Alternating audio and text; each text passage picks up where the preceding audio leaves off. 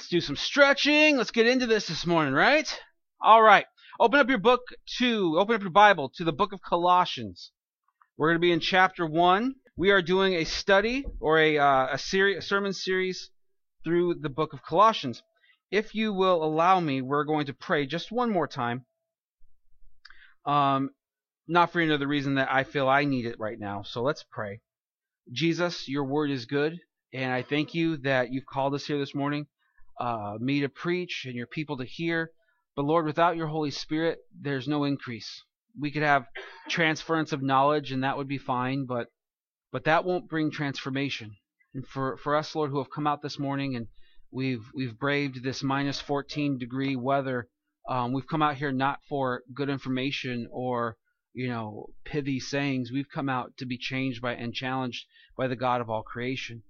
And so, Father, we don't come in obstinance and we don't come belligerently. We come to you humbly, asking for this in the name of your Son, Jesus, that through the book of Colossians and through your messenger Paul and through the power of your Holy Spirit, we might be changed to be more like you. We love you, Lord. We praise you in Jesus' name. Amen. So, normally what we would do in a sermon series or a Bible study is we would kind of go verse by verse and pick things out, and that's great. We'll end up doing that throughout the study or the series on Colossians. But I find that here in the beginning of this first chapter, what we're going to focus on more is the themes or what Paul is saying to the church, and we're going to highlight those. So it might not necessarily look at one particular verse or group of verses. We're going to look at what Paul is saying overall. This epistle was written because there was a problem. Most if not all of the epistles were written because there was problems within the church. There are a lot of problems within the church today. This is not just problems they had. This is problems we have.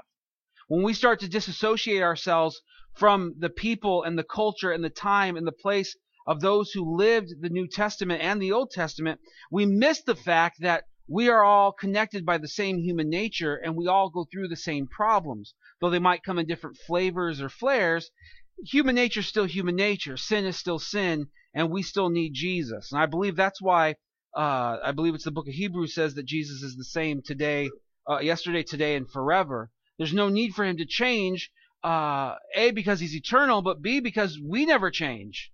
Human nature is still saved by the same sacrifice of Jesus. The same blood that was shed on the cross is the same blood that we all need to be saved. So, with that in mind, when we read the book of Colossians, one of the things we should be focused on, maybe not directly, I mean, our main focus is Jesus, but what was limiting the Colossians from following Jesus? Ultimately, even in gentleness, what Paul is doing is he's declaring war. He is throwing down the gauntlet, much like he did in the rest of his epistles. We went through the book of Galatians. It was the same. There was heresy in the church that needed to be rooted out, taken out, and corrected. The big three enemies of the church at this time, of the writing of the book of Colossians, pretty much the same as it is today. Not much has changed. Judaism. Now we love Jewish people. We love the Jewish culture. Jesus is Jewish. I mean, we have nothing against any of that. However, when we begin to exalt Judaism above the following of Christ, we usually end up in error, to the point where churches can't decide which days to worship on, whether or not you should have festival worships, new moons and Sabbaths and Passover and things like that. And those begin to supersede the commands of Christ. And what you have here in this church in Colossae is people saying, this plan with Jesus is good, but you also need things like circumcision. You need things like worshiping on the Sabbath. You need to celebrate the different Jewish festivals. Basically, to become a better Christian, you got to become a Jew. And we don't have any kind of command from the Lord, who was every bit God, but every bit a Jewish man. We don't have any command from him to do that. So this mindset had infiltrated the church in Colossae. It was also infiltrated by, and we'll look at these later on in the series. Today I just want to highlight them for a moment. Pagan occultism. Paganism is a very hard word to define. Even amongst pagans, each pagan seems to have their own different view about what it means. From the Christian point of view, it's literally the worship of false spirits or evil spirits. But on the pagan side of the line, it would be something like worshiping nature, looking for the divine in everything, and mixing that with mystery found through the occult, and it turns into this secret knowledge that is outside of the Bible. And so you had Judaism, which a lot of the Jewish folks who were in the church would be familiar with. Pagan occultism, there's your Greeks and your your Romans and things like that. And then lastly, you have pagan occultism, Judaism, and my gosh, what a morning we're having. Gnosticism. Gosh, I could not think of that word. So Gnosticism, pagan occultism, and Judaism. Gnosticism is much like the pagan occultism. What Gnosticism basically is, one of the tenets of their belief is that Jesus was not fully man and fully God. They'll believe that he survived the cross because he was spirit only. That all flesh is inherently evil, and we believe that too. But for us who would seek to be sanctified of that evil flesh, the Gnostics would say, revel in it. If flesh is evil and flesh is going to be destroyed, then seek all forms of pleasure. That to know Jesus, it's not about reading his word and becoming a disciple. It's about having secret knowledge revealed to you. Gnosticism, literally translated, is like in the know. People who were higher up in Gnosticism, well, they were special elect people who could only have these things revealed to them. And if you didn't know, well, you're just farther down in the ladder. And maybe someday, if you're chosen, you'll come up the ranks. But right now, we're just going to look down on you in pity, and we'll have our little secret meetings, and we'll have our secret knowledge that we'll keep amongst ourselves. Now, if three people came in, you had Mr. Pagan Occultism, Mr. Gnosticism, and Mr. Judaism walk in the church this morning and double our attendance. Yeah, that was funny. If they came in and said, "Here, we're going to add this to your religion today," most of us, if not all of us, would say, "No, sir, we're not going to do that, because that is wrong. We have the Bible, we have Jesus, that is our religion.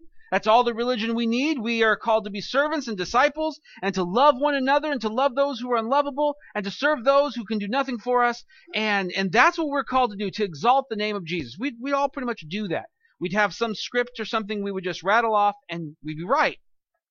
But heresy rarely comes in that way. Heresy comes in through subtle variations, subtle changes, slight skewed vision or doctrine, and that slowly begins to evolve into heresy and false doctrine. To the point where this is probably some 5 to 10 years after the start of this church, and now it's become a problem. It was probably introduced within the first couple of years of the church, and it just snowballed. And then eventually, you have a church that's divided, and Jesus is not being exalted. It's about secret knowledge and holding festivals and legalisms. And so Paul's got to write a letter. And so as we look at our own lives, we could point our fingers at the church all day long, but we have to look at ourselves. Where have we allowed heresy to exist? Now, we didn't have somebody come to us and say, "Hey, follow this heretical view." What happened was, somewhere along the line, we probably read something or heard something and didn't do our due diligence to back it up and to research it, and we just adopted it as proper theology, and it became the truth to us. Now, it's not the truth, but it became the truth to us. I read an article in the New York Times this morning. It was about a young lady who was diagnosed with stage 4 cancer. Young lady, probably in her 30s, loves her job. She's a journalist for New York Times. That's got to be a pretty good gig. Married, couple of kids. love and life, but now she's been given a death sentence. The irony of this is that one of the things that fascinates her being a Christian, marrying a Mennonite man from Canada, she basically went on tour, if you will, through these prosperity churches throughout our country, interviewing the pastors and the people and learning about this variation, and let's use that word very generously, of Christianity, to herself be suffering and now be looked upon as though not having enough faith. Now, this was not her faith. She marveled at it the same way you would look at a car wreck and say, I can't look away. It's fascinating because of the catastrophe behind it. And as I read that, I was reminded that that version of the gospel, which isn't a version of the gospel at all, didn't start by somebody coming in and saying, hey, we want to change the gospel. It started with a man saying, you know what, I'm really interested in positive thinking and mysticism and the ability to speak things metaphysically, and I want to introduce that to Pentecostalism, which is already Christianity on Ritalin or something. It's like super ultra Christianity. And so you have all this excitement and people who now feel that they can control their destiny and can be rich if they want to and healthy when they're sick. And it started with a simple skewing and adding to the gospel. As we read through this first couple of verses and first chunk of scripture, Paul is probably a lot more gentle than I'm being right now. In declaring war, he is still being very gentle with the people. He starts off by reminding them that they're saints and that they're faithful. And he's going to talk about how him and his co-workers, they are faithful to remember the Colossian church in their prayers.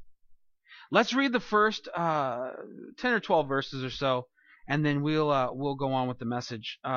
Verse 1 and 2, which we went over last week, says, Paul, an apostle of Christ Jesus by the will of God, and Timothy our brother, to the saints and faithful brothers in Christ at Colossae, grace to you and peace from God our Father. We always thank God, the Father of our Lord Jesus, when we pray for you, since we heard of your faith in Christ Jesus and of the love that you have for all the saints, because of the love that you have for all the saints, because of the hope laid up for you in heaven.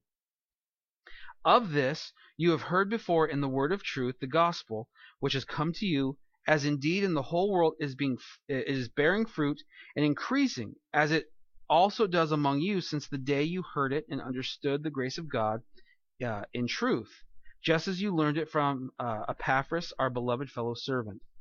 He is a faithful minister of Christ on your behalf, and has made known to us your love in the Spirit. And so, from the day we heard, we have not ceased to pray for you, asking that you may be filled with knowledge of His will in all spiritual wisdom and understanding, so as to walk in a manner worthy of the Lord, fully pleasing to Him, bearing fruit in every good work, and increasing in the knowledge of God. May you be strengthened with all power, according to His glorious might, for all endurance and patience with joy, giving thanks to the Father who has qualified you to share in the inheritance of the saints in light. He has delivered us from the domain of darkness and transferred us to the kingdom of His beloved Son, in whom we have redemption, the forgiveness of sins. Father God, we've read your word, and it will take a miracle of the Holy Spirit for us to not just know what it says, but to transfer it into our lives where we live it out. And so, Father, I'm praying now that your word would be exactly what it is, power and truth and light in a dark world. In Jesus' name we pray. Amen. So, Paul reminds the church, look, this is what's happening with the gospel. It's going out, it's bearing fruit, it's changing lives, and that's what we want to see in your church. That's what we want to see in Colossae. That's what we want to see in the Colossian people. People coming in, being changed by the gospel, going out, sharing the gospel, becoming disciple makers, and then ultimately having that repeat and repeat and repeat and repeat and repeat. And so when we look around the church, and we don't have to look far, we can look at our own church, our own community, when we see people coming in, but we're not seeing them changed, we have to find out what is causing that. Is it apathy?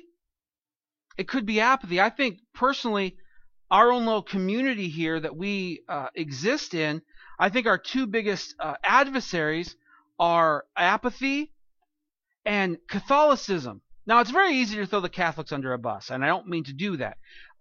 But these two put together breed a super apathy, if you will. When there's no challenge to change, when it's all about ritual, and when it's all about just following what your parents and your parents' parents have done, and life outside of Sunday morning, that couple of hours, is all mine, and I do with it what I want, you're not going to see a lot of change.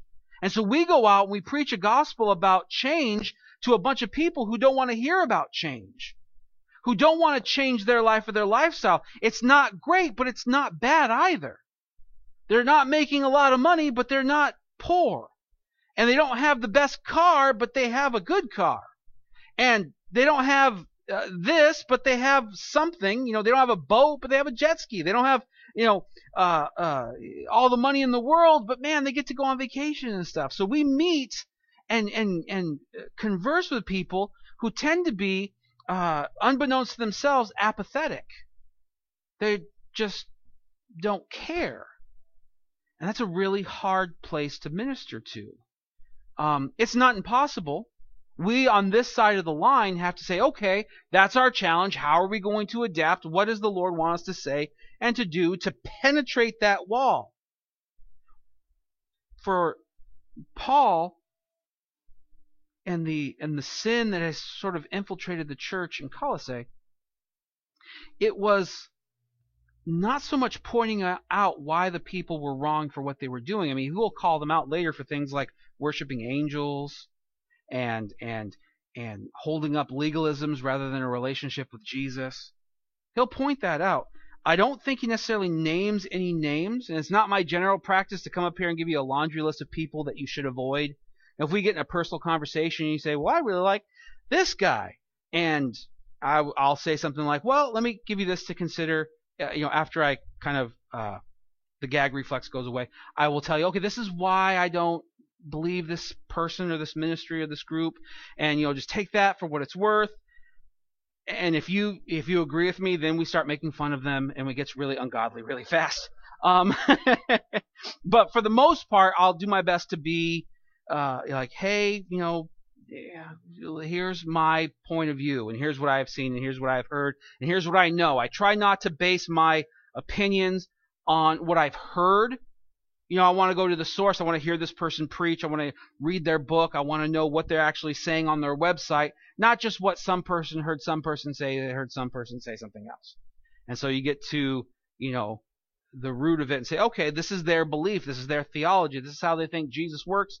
And it's counter to the Word of God, and so I don't trust them as a minister of the gospel. That's what it boils down to.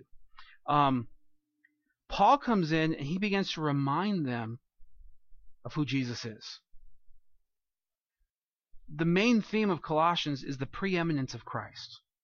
That he's not just God, but he's before all things. There's this phrase in the book of Revelation that gets repeated. John uses it, God uses it of himself, that he is the one who was and is to come. It's not just that Jesus was born in a manger some 2,000 years ago and then died for our sins. It's that Jesus has existed always. He's eternal. He's more than just in this moment. He is before all other things in regards to time. For me, that's really hard to imagine because everything before this moment is slowly becoming a blur, and I don't know anything about the future. I only exist in this moment. But somehow Jesus has always existed outside of that limitation. And not only that, he's the firstborn of all creation, the Bible says. He was the first fruits of sacrifice that we follow up into, that he was given first before anything else was given, that before we ever loved him, he loved us. Before we ever asked for forgiveness, he died for our sins. He's first in all things. He is before all things. And so that knowledge is good for Bible trivia, but how does that translate into changing lives? If Jesus is before all things, if he is preeminent, if he is beyond our limitations, that means our hope in him will not be limited. That means that today, the trials you are going through, somehow, some way, they work out within the will of God. Think about it like this. You read through, I believe it's Exodus 20, when the commandments are being given. What's one of the commandments? Thou shalt not murder, right? Okay, so we know that. And as far as I know, none of us are guilty of that in that sense. Maybe we've hated our brother and we're guilty in that way. If Jesus meant literal brothers, I could see how sometimes you have some feeling towards your actual brother or sister. That works out like that. But my point is this. You see God, the murdering of his son still worked out for the will that he had for us. He's still God and Lord over that which is contrary to his word. Do you see how what you're going through now, it might be circumstance, it might be your bad choice, it might be an all-on assault from the enemy. Either way, you come out the other end stronger, you come out the other end bigger, more like Jesus, refined, knowing more about God than in any other way you could, closer to Jesus than you could ever get in a Bible study. God uses these things to draw you closer to him. In the moment, it hurts. It is painful. It is arduous. It leads to sleepless nights. It leads to things like stress. It leads to things that deteriorate your health. But you can know this, because God is and was and is to come. He's before all things, that all the things that are working right now are working for your good. And even to the point where Paul in the book of Romans through the Holy Spirit says that these things that are working right now are all for our good. So it's not just about knowing that Jesus is preeminent. It's about the fact that because he is the first amongst everything, that is where our hope rests. Hope is, to quote Shawshank Redemption, a very dangerous thing, right? That was the line from the movie. It's one of my favorite movies. The idea of hope, when you have hope in something, it allows you to do things you wouldn't normally do. It takes you from a place where you want to just stay home. Hope in Jesus changes you to where you'll go across the world to preach the gospel. You'll become a missionary to people that you've never met. You'll go across the street to your neighbor and bring them food just because you want to show them Jesus. You will go to a Bible study when it's negative degrees outside. Hope changes things. But our hope must be anchored in more than just a potential outcome. Our hope must be anchored in Jesus. And so Paul, rather than saying, hey, here's all the things you're doing wrong, he'll get to that. He starts off by saying, hey, this is Jesus. Now, Paul started this church with a man named Epaphras. Epaphras is with him now. We'll get to the end of the book, and he'll say, hey, Epaphras says hi. He's amongst you guys. It's believed traditionally that he was the pastor of that church. I love that no matter where Paul went, and currently as he's writing this letter, he's in jail, he never just left a church and then turned away from it. It was always a part of him. It was always something that he had a vested interest in. He couldn't just walk away and say, well, this is your church now. He heard about the church. He heard what was going on, and he couldn't stay silent. He had to say something because he knew that the life that they were pursuing was not a life found in Jesus. Church, if I come to you in correction, or if I come to you and say, look, this is why your theology is wrong, or this is where you went askew, or this is why I don't listen to this person or this ministry, it's not because I'm lording over you my authority. It's not because I know more than you. It's because ultimately, I'm not your referee. I don't have a whistle and a striped shirt like, pulling up a yellow card. Don't go any further in that ministry. I'm your pastor. I'm your shepherd. It's like, hey, see that over there? That's thorn and brambles, and there's poisonous fruit there. Don't eat that. But ultimately, you're going to go there whether you want to or not. But I just want to make sure that that's what happens when you go there. See all those sheep over there with the scars, and you see the ones that are still stuck in there? They thought they could get through it too, and they were wrong. Come over here. Psalm 23, still water, green grass.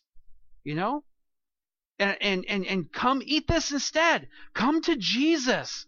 He's the still water. He's the green grass. He is enough for you. But over here they say I get a pony. You don't need a pony. Come over here and the green grass and the still water. Come back to the one who loves you above all things, who loves you more than you can love yourself, who has a vested interest in you and doesn't just watch you wander off, but goes after you like the one lost sheep out of the 100.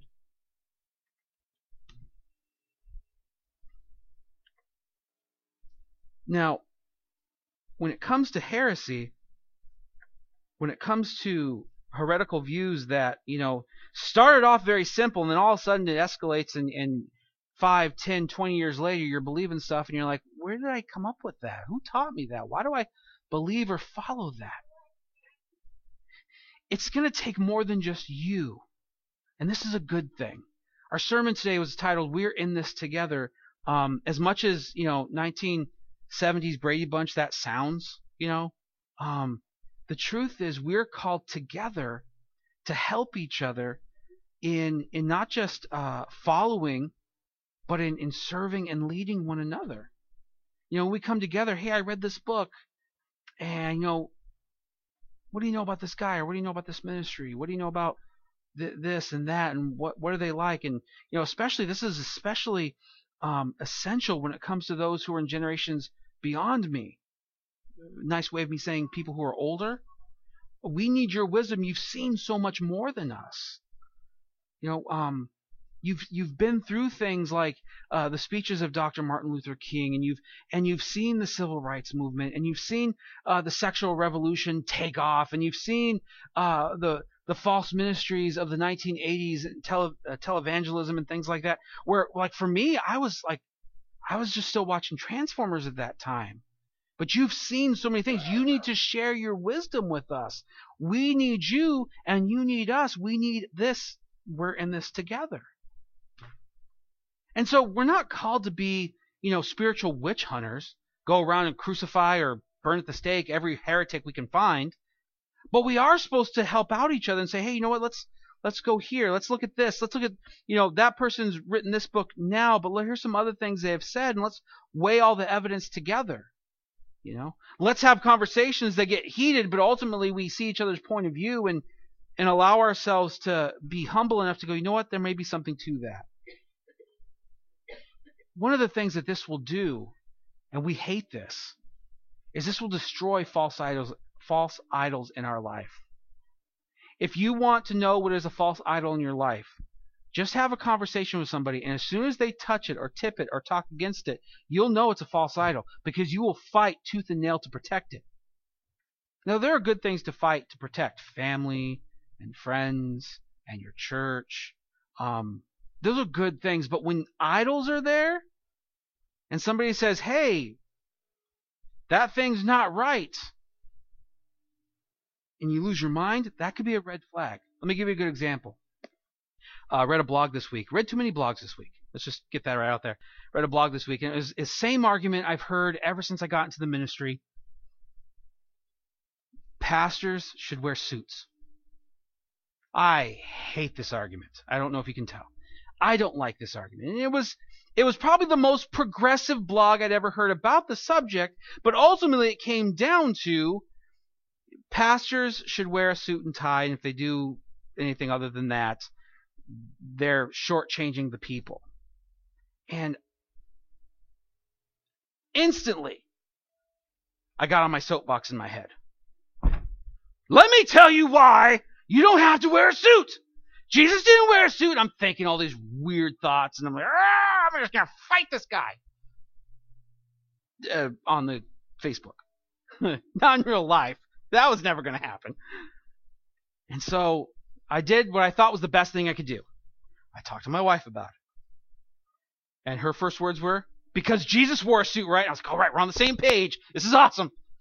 But I realized, okay, if I stand up on my soapbox and say, no, not suit and tie, but the way that I dress, I'm doing the same thing he's doing. I'm just simply the polar opposite of that. And so the truth of it is if your appearance supersedes what we're doing here at the church, teaching and preaching and serving, then we're in a big mess. To think that how pastors dress is the biggest problem the church is facing right now, I think is very naive. I think that, for me, it revealed to me something that could be an idol, potentially, and I had to be very careful and say, you know what? I can't let that stand. If that's there, I got to wear a suit just to combat the idol. Obviously, I didn't wear the suit because it doesn't fit. I have one, and I will wear it someday as soon as that Pilates kicks in. But my point is this: just being the opposite of what you think is right or wrong, ultimately shows where your idols kind of lay. You know, I think that church should be on this certain day. Well, why? See, all these things, the way you dress and the type of, it's the music. You know, again with the music, we got to hear about the music. You know, the style of music and which era you sing it from. You know, God, some of the hymns that are being sung and that are revered today were despised when they were written. You know, youth. You know how I'm just too young for some people. I don't know how to combat that. You know the song "Come Thou Fount"? The guy who wrote it was 22 years old when he wrote it. There's a lot of 22-year-olds. They can't get off the couch today, but not all 22-year-olds. Some 22-year-olds know Jesus and want to worship him and write songs and Bible studies and sermons that reflect that, just like 70-year-old men do. These things, as they get in front of us, they block us from a relationship with Jesus. And we start to paint Christianity according to our numbers rather than according to his will. This is how it all started in Colossae. Hey, I loved your sermon today. Have you ever thought about what's the one with the tents? Sukkot festival? You ever heard about that? No. Oh, it's really great. We go out into the wilderness for a week and it really draws you closer to the Lord. Oh, really? Well, we should do that. Next thing you know, 20 years later, if you're not celebrating Sukkot or whatever it is, you're a blasphemer and you're a heretic and you're not saved. Wow. I don't remember reading that in the Word, but okay. You know, you look really nice. If you look even nicer if your shirt had a collar. Oh, really? The next thing you know, you're wearing some $1,000 suit. You don't even know why you're wearing it. But it just escalates. It'd be really nice if you had, you know, service at this time or service at that time, or, you know, we went through this book or we went through that book, or if you emphasize this more, emphasize that more. It's not that those things are wrong. It's that when they get elevated to being God things, that's when we get into trouble. There are things that we call closed-handed issues.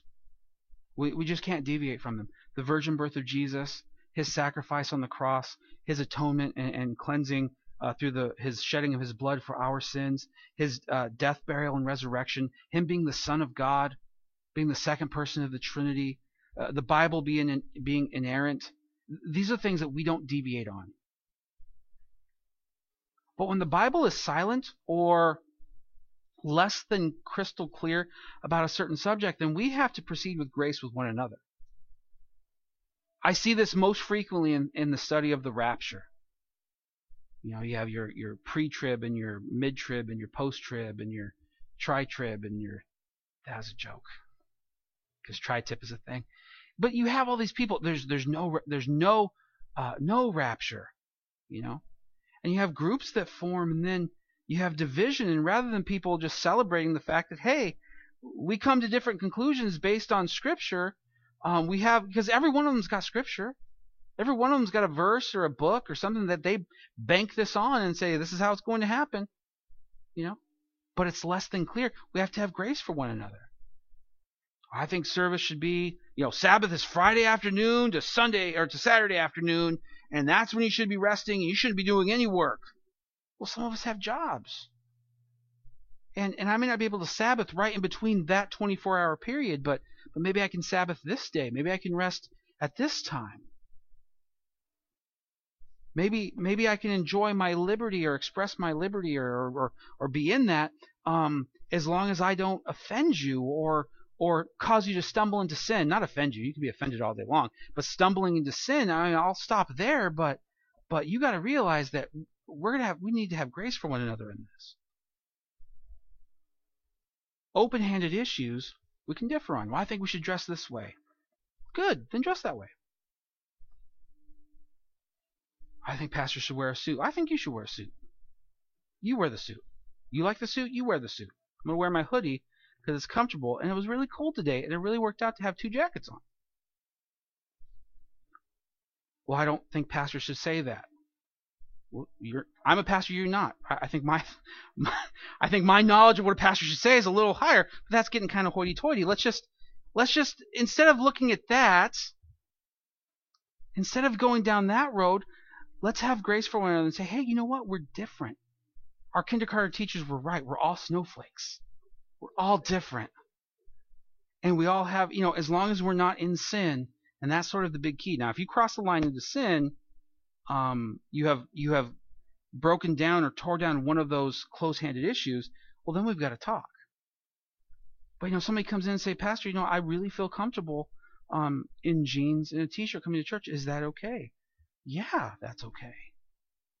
One of the big ones, and I probably stepped on all the toes, so I'll just keep stepping. Wearing a hat in church. I had a hat ripped off my head in church once. I was like, where's this coming from? Now I get it. At a certain day and time, like if you wore a hat indoors, it was on par, not exactly the same, but it was like you were a human trafficker. Like you wear a hat, you sell people on the black market, like not that much different. So if you wear a hat indoors, God can't, your spirit gets blocked between you and God or something. I don't know what it is. But I didn't grow up in that. So me wearing a hat to church, I just didn't want to comb my hair that day. Put a hat on. It's one of the joys of being a dude. You do that. Wow, I didn't know this was a thing. And now, like if you come in with a hat on your head, I'm cool with that. I don't care. Are you going to love Jesus? That's what I care about.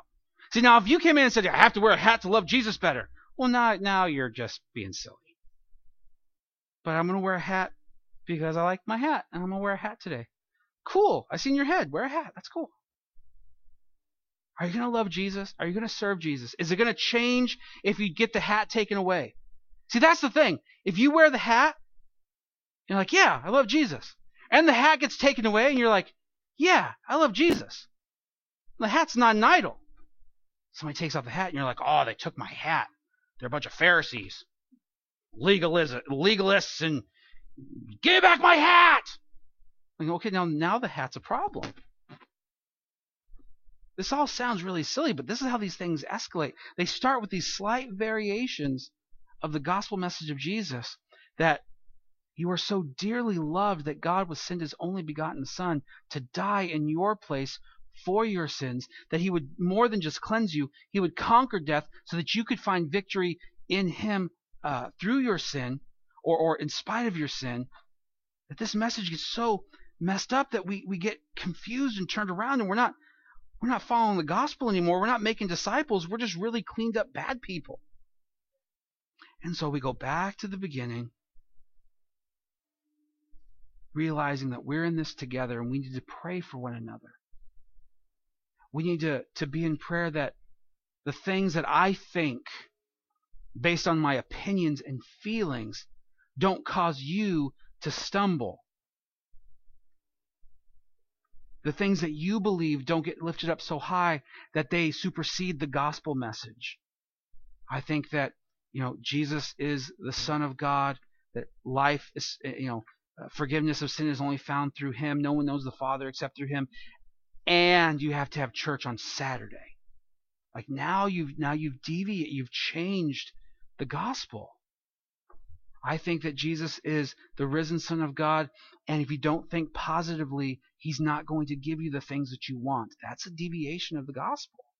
That's a tainting and a changing, and it's just like taking that pottery that you're working on and just crushing it instead of having it molded into completion. And so we have to ask ourselves, and this is This is my favorite part of church. This is my favorite part of the sermon. This is the part that when I'm at home and I'm preparing, no matter what sermon it is, this is the part where I am most excited, yet I know has the potential to be the most ignored part of the service. And that is the part where you are challenged to look at your life, to take stock in who you are and what you believe, and start asking yourself really hard questions. Why do I pray the way that I pray? Why do I say Father 900 times when I pray? Why do I do that? Did I see somebody else do it? Is it something I really say, or is it something I say in between words that are prayers? Now, why do I pray? Why do I pray kneeling? And why do I talk to God at certain times and not at other times? Why can I black him out when I'm getting ready to sin, but yet once I sin and the conviction comes, I can't avoid him? Where am I compromising my faith? Where am I listening to or reading or following a teaching that deviates from the gospel? Many times our life is like that hose that's been kinked because somewhere we adopted some teaching that was more than just an open-handed issue. It was something that came against the closed-handed issues. Prime example. One of the tenets of prosperity theology is that you must speak a certain thing for it to manifest in your life. Now, that's not biblical. It's nothing that Jesus taught us to do. There are things that Jesus said and did, and the Pharisees did the contrary of it. But yet, there are so many Christians who take that and say, yes, that's what the Word says. Because they themselves don't go back to the due diligence to study. Because you know what studying does sometimes? It causes you to have to be not humiliated, to be humble, to have humility. At some point you have to say, you know what, I read this verse here, this little tiny chunk, but then when I read it in context, I realized that what Jesus was saying and these ministers were saying were two different things. And so if I'm wrong, then a lot of my life has to change. But if I ignore this, then I don't have to. And I still got verse. But I would tell you that the abundant life that Jesus died to give you is not found in scriptures that are taken out of context and used for someone's benefit. It's reading the whole scripture. It's reading the whole paragraph, chapter, book, testament, whichever it is, to give you the proper understanding of who Jesus is, to live the life that Christ died to give you. I believe that Christ came to give us life and life more abundantly. And I find that there have been times of great financial abundance, and there have been times of great abundance in needing. I'm not saying that God was lacking, he always came through, but there are times where like you had just enough to pay for all the things, and really hoping the money comes in next week too. I've seen life lived where it seemingly was carefree, and there wasn't. Your biggest problem was that there was a presidential address on TV and you couldn't watch your favorite program. That was the biggest problem of your day. And I've seen people who have died in the hospital. I've watched my son die. I've been there days where people were diagnosed with cancer, and it's like that's abundant life still, because God will use that according to his will for the good of those who love him. And that brings us back to hope. Where is your hope? When your hope is in Christ, and all these other things go into their proper place. I don't have his money, but I have my hope in Jesus. I'm sick right now, but I have my hope in Jesus. I, like 2 months ago, was diagnosed with diabetes. Or diabetes, as I like to pronounce it. I'm a Wilford Brimleyan, and I like to pronounce it that way. And, it sucks. Like, how many people, are any of you diabetic? I'm the only one. Perfect. It's the worst. Not because, like, my life got altered all that much. I just can't seem to get my sugar down. It's like, I drink a glass of ginger ale and take my blood sugar. Like, why won't it go down? Like, it's asinine. But my point is, it's changed things about my life. And it's like, what am I going to do? You see people who in their 60s and 70s go blind or lose a foot. I don't want to end up like that. But I have to keep my hope in Jesus. Taking the meds, trying to eat less sugar, doing the finger poke thing, but ultimately my hope is in Jesus. That no matter what's happening in my life, whether it's my health or my finances or my relationships or whatever, ultimately I am victorious because He is victorious and because He's in charge. And so that is the challenge for you. I can't do that for you. I can tell you this, though. It's our job as the church to pray alongside with you. I think about Moses with his hands up in the desert during the battle. He had to hold his hands up, but there was guys that came along and use their hands to hold up his hands. We can be those guys for you sometimes. If the dropping of your arms, the worship of Jesus is falling, then we'll come alongside you. We'll hold your hands up. When my hands are falling, I know you guys have come and helped me.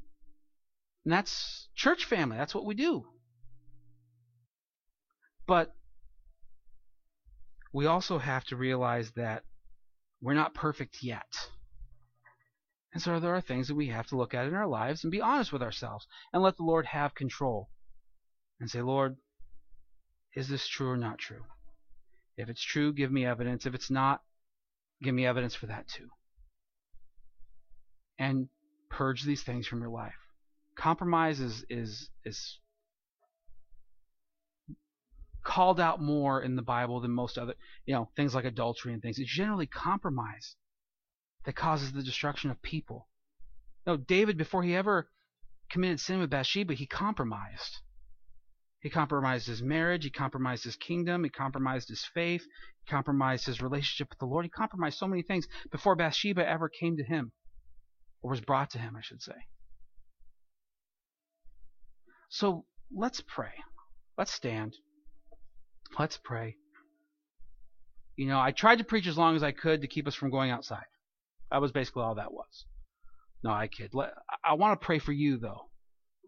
I want you to look at your life not like the positive thinker, things are just going to turn out A-okay. I want you to say, you know what, this really hurts, and I know that I will survive it because the Lord is in me with it. That I am going through this valley of the shadow of death, walking alongside my Savior, in whom there is no shadow, in whom is only light. Jesus, we praise you today. And like I started off this sermon, we don't want just a transference of information, Lord. I mean, I can come up with 3 points and this and that, and we can share information in that way. But Lord, what we're seeking today is more than just information. We're seeking transformation. That we would look at our lives that you have led us to and not see you as absent, though it might feel that way. See you as the God who will never leave us nor forsake us. The God that goes before, the God who is behind, the God who walks with us through the valley of the shadow of death, the God who became man, your word says, and knows what we are going through and was victorious through it. Father, may all of our hope turn back to Jesus.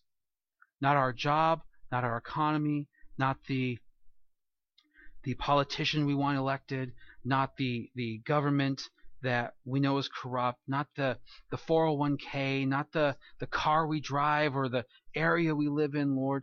But may all of our confidence and all of our hope and all of our faith be put back into Jesus. That no matter what should befall us, Lord, we would stand not because we're powerful, but because you are powerful. Your word says that in our weakness, that is where your true strength shines. That is where we see your strength clearer than any other time. And so, Father, I'm praying that in our weakness now we would see that strength. That you would challenge us and cause us to change. That you would give us the ability and the privilege to repent. That if there are compromises in our lives, we would forsake those. Even if it hurts, Lord.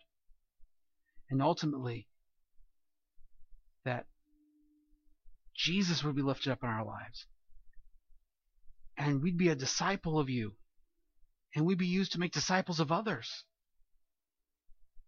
That we would combat heresy by remembering that Jesus is first and foremost the preeminent one.